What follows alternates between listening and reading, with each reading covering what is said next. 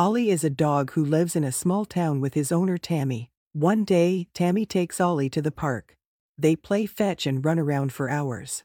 They are so happy they don't notice the time go by. Suddenly, it's dark outside. And they have to go home. Tammy walks Ollie home and goes inside to make dinner. Ollie is so tired he falls asleep on the couch and doesn't wake up until morning. The next day, Tammy takes Ollie to the park again.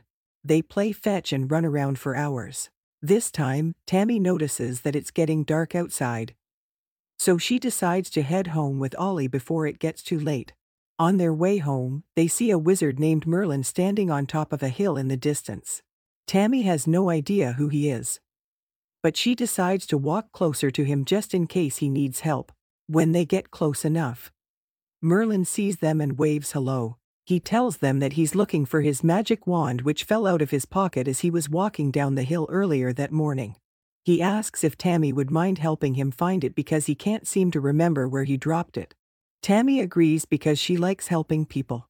They start looking at every bush and tree near where Merlin remembers dropping his wand, but they can't find it anywhere. Suddenly, Merlin starts glowing bright green from head to toe as if something magical just happened. He looks at Tammy with a huge smile on his face and says, "I found my wand."